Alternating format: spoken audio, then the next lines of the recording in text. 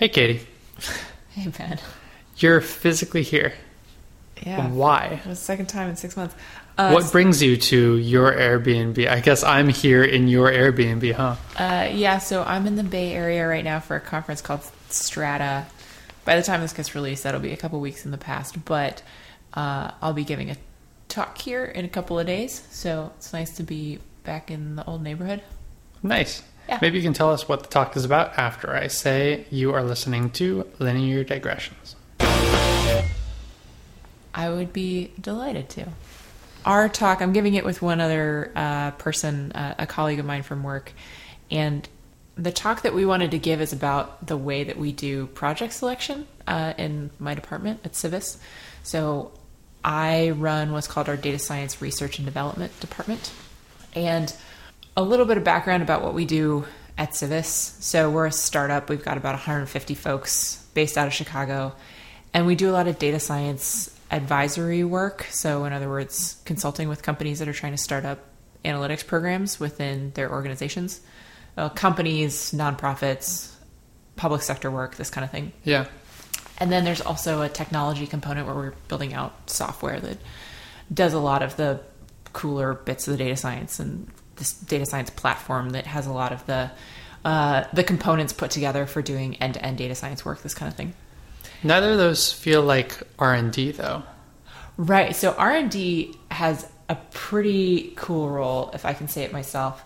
We sit, I would say, in between those two departments. So there's a big, what we call applied data science. That's the services work. Mm-hmm. There's an engineering department. That's the platform and software work. So what R&D does, we follow what's sometimes called in like management theory literature, a center of excellence model. Center of Excellence model? I'm laughing a little bit saying this right now. The general idea is that folks in the R&D department are functionally in the R&D department, but they go and work very closely with the applied data scientists sometimes on some of our interesting problems, stuff that we've never solved before or that is really hard for some reason or whatever. We go and help the engineers figure out what's the technology they need to be building to be ready for the next thing in data science.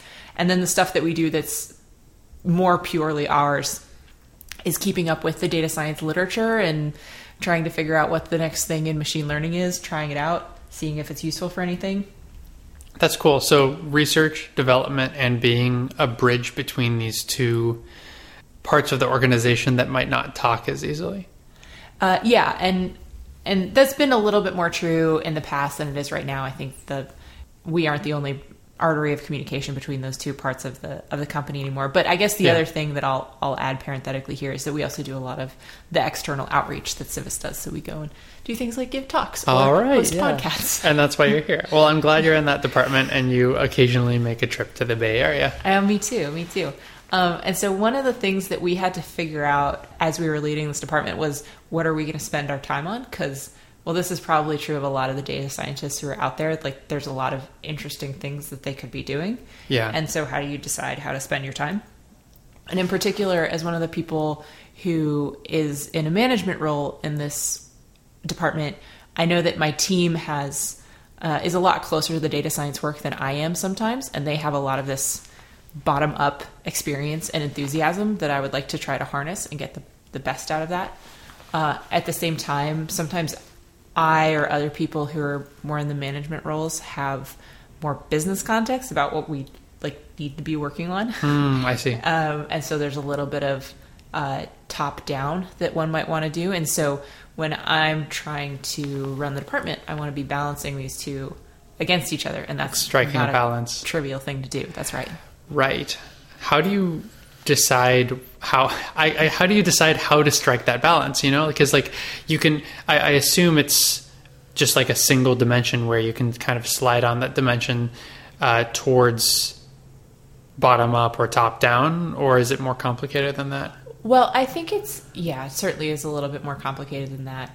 So the first thing that we find to be really helpful for this is making sure that, it sounds really trivial, but making sure that people are communicating with each other properly. And in our context, and this is, so I should parenthetically mention, like, most of this talk is around the way that we run our team, but the reason that I'm here at Strata giving a talk talk about it is because we actually see it in a lot of the organizations that we are talking to for doing data science advisory work with them.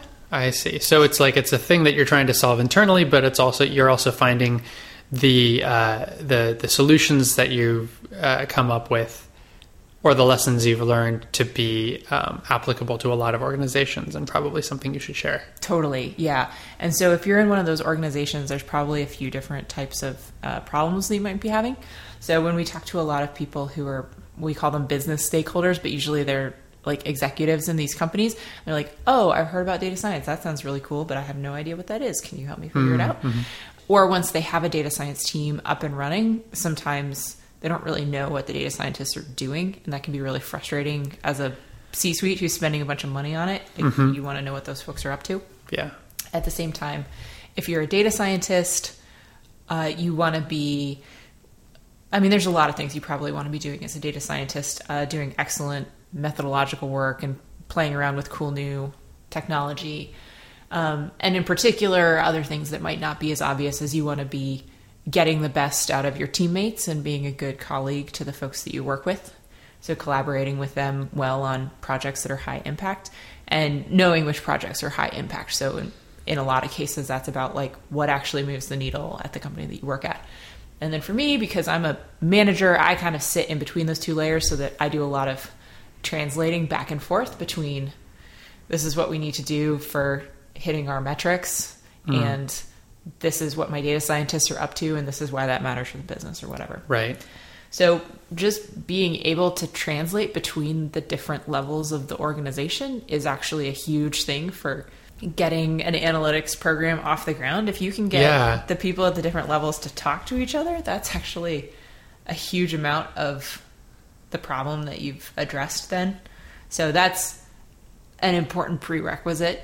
And it's not trivial by any means. It sounds a little bit trivial when you first say it.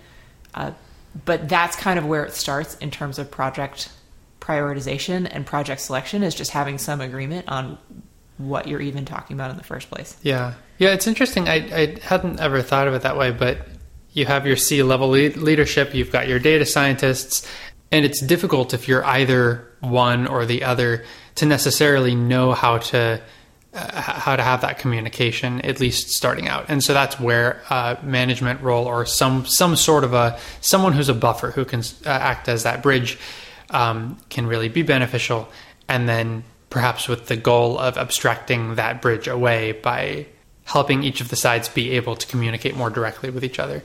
Like that's a way that kind of everyone can grow. Right. And so the stuff that we ended up thinking about is what's a process that forces all these folks to speak to each other in one another's language so that there can be some shared understanding. And that process would be our decision-making process by which we would do project prioritization. And so when we were putting this together, we were trying to think about, okay, we know that everyone needs to be talking to each other, and what's a language that maybe everyone can speak? And so we split it into two pieces. There's a value to all of the different projects that we could do. And there's risks and costs that are associated with all the projects that you want to do. And so in general, doing things that are high value or low risk or low cost are generally, sure, that's probably the place to start. Although you want to make sure that for us, we're a team of maybe 16 at this point. And so we have kind of a balance of more speculative and risky stuff and then some of the low hanging fruit, and we have a chance to balance it out a little bit. So it starts with agreeing that there is such a thing as business value and trying to articulate a little bit what that means. So it's like, is this valuable to internal users? Like it's going to make a process that they use a lot smoother. Is this valuable to external users? Like there's actual clients or customers who would be using it. Is this valuable because it's a cool idea and it's on brand for us and we could be out there talking about it or open sourcing a package if we did it? Is this a good idea because it's something that people on our team are really excited about and they really want to work on? And sometimes that's a good enough reason. Yeah, that last one is interesting to me. Sometimes you want someone to work on a project just because, not just, but largely because they're really, really psyched about it, and like in doing cost benefit analyses, I think that often one thing that's overlooked is the morale of the team members. And it's a difficult thing to quantify and a difficult thing to measure, but a really, really important thing for retaining people and for ensuring that they're continuing to do the best work they can.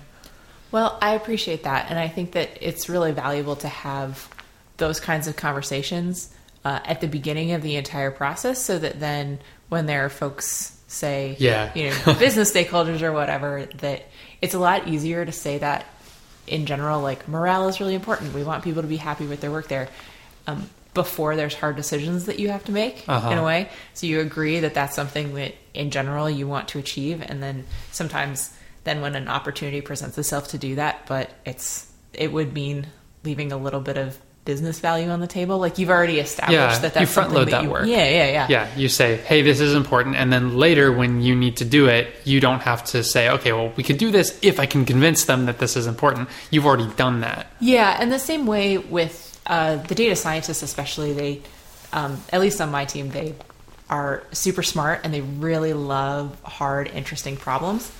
At the same time, they're also fairly reasonable people, and they understand something like, oh, hey, here's a language that only 2 people on our team know, or here's a library that we've never used before, or here's something that we think we could build, but if we're really honest with ourselves, we don't know if anybody wants to buy it. Like, those are all risky things that you might do.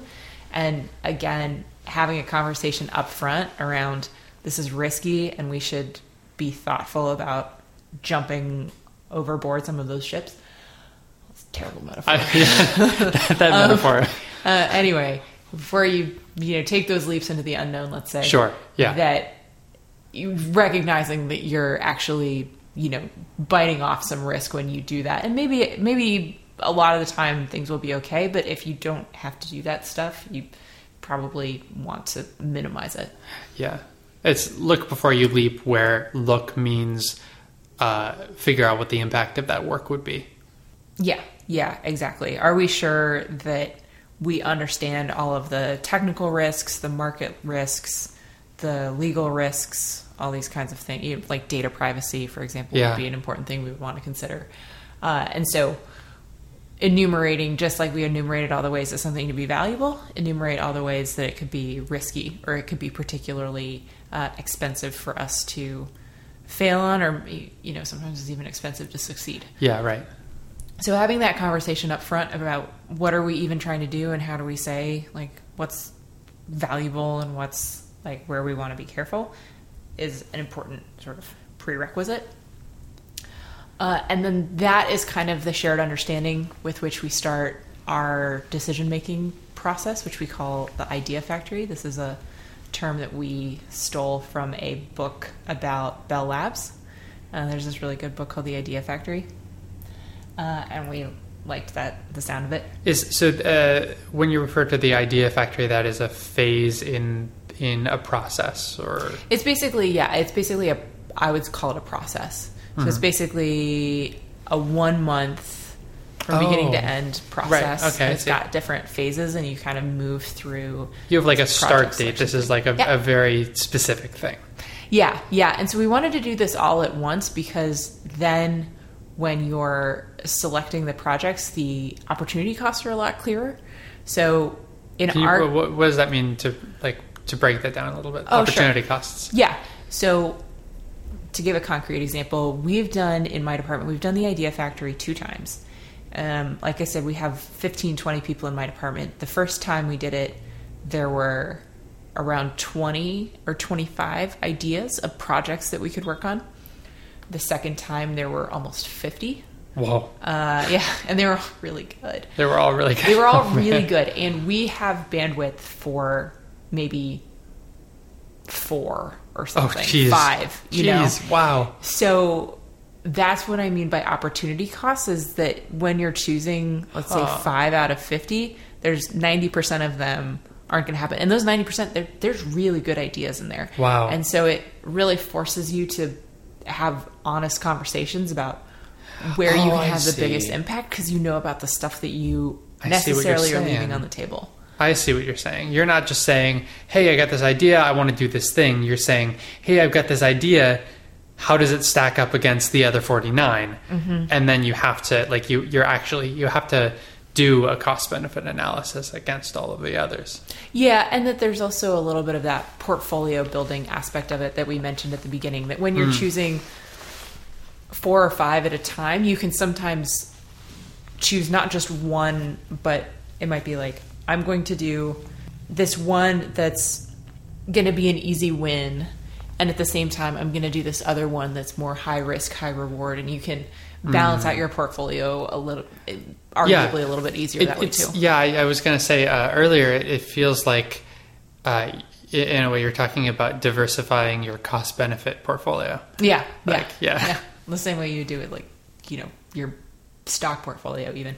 Yep. And so the process is what we call the Idea Factory, and it's got a few different rounds to it, and I'll try not to belabor too many of these points. But we have a written project proposal that we ask everyone to turn in when they have an idea for a project that they want to work on. We make everybody turn in at least one of them. And there's kind of this template that we agree on definitions of what cost and value and risk and all these things are. And then you fill out a template. Each template usually takes like 2 or 3 pages to fill in about, this is my project idea, and here's why we should do it, and here are some of the risks that are associated with it, and here's... Actually, this was one other thing that we added to the template besides all the kind of straightforward stuff, is we added a field between the first and second times that we did this about, for proposers, that they could say whether they would want to be the lead on that project if we decided to do it. And this was one thing that was a little bit interesting, because what we wanted to do was make sure that there was a dynamic where if people felt very strongly that they wanted to have ownership of that idea, which is true in a lot of cases, that they would have a chance to express that, and we could make sure to respect it when we were assigning people to projects. On the other hand, there are a lot of good ideas where people are like, hey, this would just be cool, and if I get to work on it, great, but if somebody else wants to do it and I'm busy, that's fine too. And so it made some of those conversations and those who's going to work on what, those decisions were a lot easier, because we knew where we had we sort of had made commitments and where we had more flexibility. I see what you mean. Yeah. That's neat. Yeah. And so then once people have those ideas that they've written up and turned in, then there's a roughly 2 to 7 day or so review and commenting process that we do all online with like the comments threads in Google Docs. And this brings me to another point that we thought was really important and is worth thinking about if you're ever in a kind of review situation like this, is that even in cases where people don't feel strong ownership of their team or their idea from a project leadership perspective, writing up an idea like, hey, I think this would be an interesting thing for people to work on, is like putting yourself out there in a way that can be like kind of tough sometimes, especially if people are ripping your idea to shreds. Yeah, definitely. So, you know, before we do the Idea Factory, or this was another sort of tweak that we added to the process, was a lightweight code of conduct around how we want people to review and comment, make sure that it's constructive, make sure that if you have criticism, it gets delivered, you know, 1 time, not 5 times, you know, a couple other minor things like this. Because in general, there's a lot of research on the concept of psychological safety, which is basically the idea that there's your work self and your home self, or like your personal self, and that you don't have to feel like once you get to work you have to pretend to be somebody else, that you feel like you can just be yourself, and that's you know, authenticity or whatever. And that's one of the characteristics of particularly high performing teams, is that people feel safe to put themselves out there. This is when people are putting out their ideas around, these are projects that I think are interesting or cool, that's a relatively vulnerable place to be. So just reminding everyone, as important as it can be to look through these proposals rigorously and ask hard questions, that everyone is giving and receiving feedback in a spirit that's kind of like, okay, we're all on the same side here, and, you know, let's try to keep it constructive to maintain that psychological safety. Yeah, psychological safety is something that I think in certain fields, including in tech in general, is often overlooked. So I'm really happy that that's in there. Are there particular ways that you have... So I've spent most of my professional life outside of Silicon Valley proper. I'm curious if there are any techniques or methods that you've seen people employ to try to make sure that folks are being respectful of one another's ideas.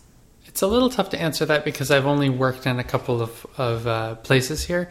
I know that some environments, in particular a lot of startup environments, can be toxic. I have not encountered that firsthand, but I can say I work with a creative agency that is actually one of the teams within Facebook, and they do a lot of design stuff and a lot of video stuff. And one thing that it's a very different world than the engineering world, but one thing I like about it is they are very good at giving feedback on and directly critiquing each other's ideas while keeping in mind that those ideas are coming from a person and that person cares about them, right? And I think that, some people do that better. Some people do that not as well. But at least in the people on that team who I've worked with, it does feel like they're able to be both honest and direct, yet also kind. That's a good balance. Yeah, it's one that I strive for in my personal life and my communication. But it's a hard thing to do. It's definitely a skill, and it's not one that it's not one that most people in their workplaces are particularly incentivized to work on. I will say, every time we finish an episode, you are never like, that was really terrible, Katie. What are you talking about? I'm the one who only brings puns. And those puns are truly awful some of the time. And I mean, it could be argued that that awfulness is what makes my puns good. I don't know, maybe. Yeah. Sometimes they're so bad that they're just bad. It's gotten to the point now, we're wandering rather far afield here. We'll pull it back in a moment. But my parents listen to this podcast. And Do they really? I was catching up with my parents yesterday, and I think my mom made a comment about how you hadn't made a pun in one of that recent episodes. Are people... Oh, I hope no one's counting. No, just my parents. Just your parents? Hi, Mom. I think my parents stopped listening. I will know if they comment on my comment just now. All right. We'll see. Moving on. Yes. Okay, so we've got the proposals in the bag. We've got some reviews and commenting that help people. And that comment is like, commenting is well done. Yes, is. Everyone's safe. Yep.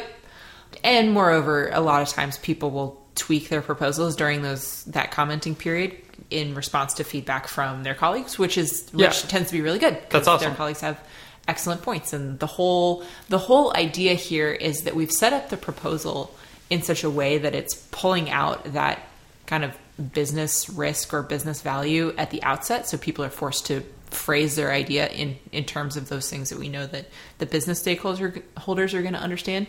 And we also encourage people on our team to go out and talk to everyone in the company in the course of gathering these ideas. And so they'll go talk to other teams and say like, hey, what are the things that you think we should be working on? So what does it look like right now? A bunch of Google Docs in a folder? Mm-hmm. Okay. Yeah.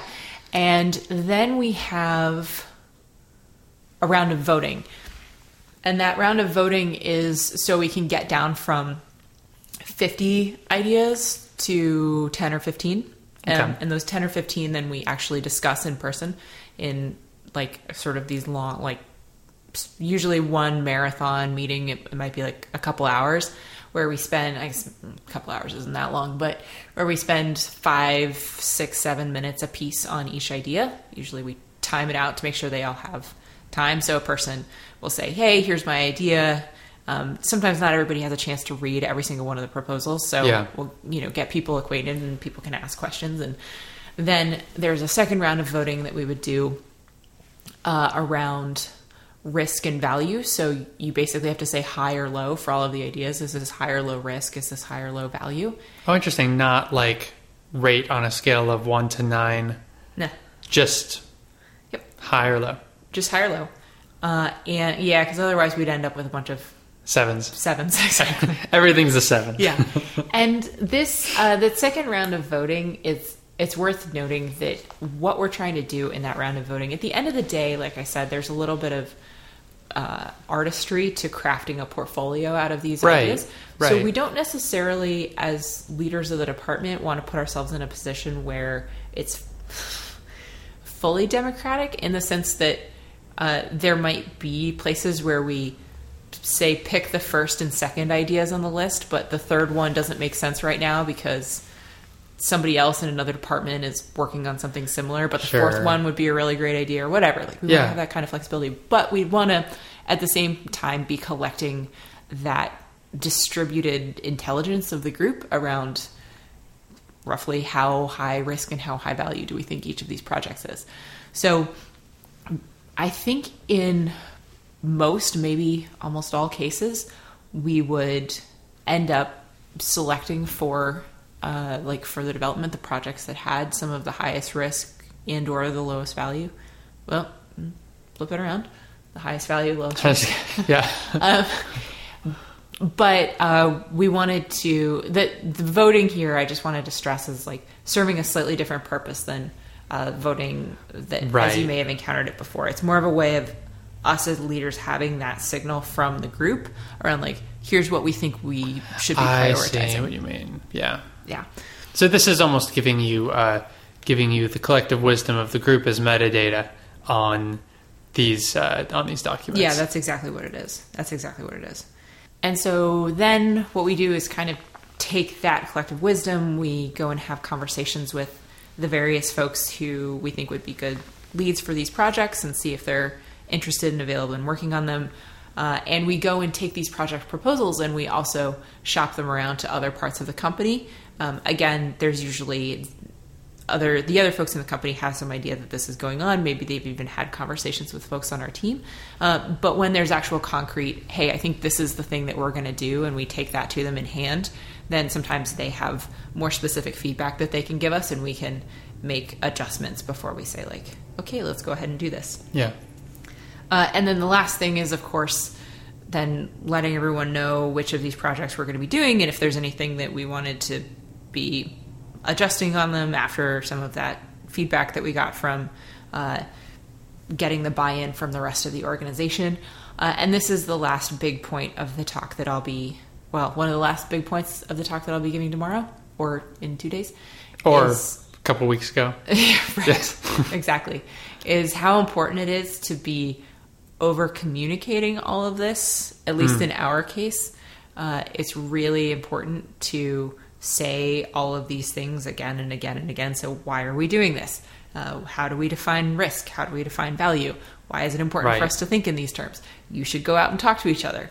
Psychological safety, blah, blah, blah. And so counting up sort of all of the different conversations that we have to have over the course of that month to make this happen. Yeah. And even then, it's still, there's still questions that I know that we've answered, but that come up. And this is not a big deal. It's not a problem. But just to say that if you're in a situation where you're introducing a new piece of process like this, or you're doing something with a team that they've never done before, especially if they're a team of really smart, inquisitive people, then the way that you get buy-in from your team, if they're anything like mine, is you have to talk to them a lot and over-communicate even what it is you're doing, why you're doing it that way, and make sure that everyone understands that what this is all about. And that, I guess that goes for my team, but it also goes for when you're talking to people outside of your team as well, and doing kind of that external sales pitch, if you like. So that's a really important thing that tends to be overlooked, because it's easy to think that just because you've said something that everyone heard it and understands it. Right. In my experience, you usually have to say it a little bit more than just once or twice or 3 times. Yeah. Meat space is always the hardest. Indeed. Computers remember the first time you tell them something. Yeah. Yeah. So that's the gist of the talk. There's a little bit more that we have sort of as a postscript about some of the specific projects that we've picked, and other ways that we've done this, because we've done this in my department a couple of times, and then we also did something that was really similar for a larger, like, company level road mapping type exercise. So speaking of that a little bit more, but I think that, you know, the key ideas we've already covered here, the idea that you need to set up these channels of dialogue from the business stakeholders through the management down to the data scientists and back Yeah. up, in order for in our case, for us to figure out what we were going to work on as a department. But again, this is a thing that we see again and again in the companies that we work with, that some of the biggest value that they get from starting analytics programs, having successful analytics programs, is it forces some of those people to get into a room and talk with each other. Right. Yeah. And so making sure that that communication is happening is sometimes the largest part of solving the problems. Awesome. Well, I feel like I got manage a data science team now. I'm ready. And I don't have to attend the conference tomorrow. No. No, that's right. You can hang out in the Facebook offices instead of in a convention center. Yeah, that's true. Well, speaking from the future, when everyone will be hearing our voices, I'm glad your talk went well.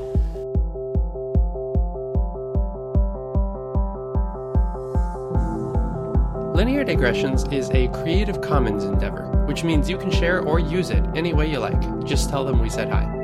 To find out more about this or any other episode of Linear Digressions, go to lineardigressions.com.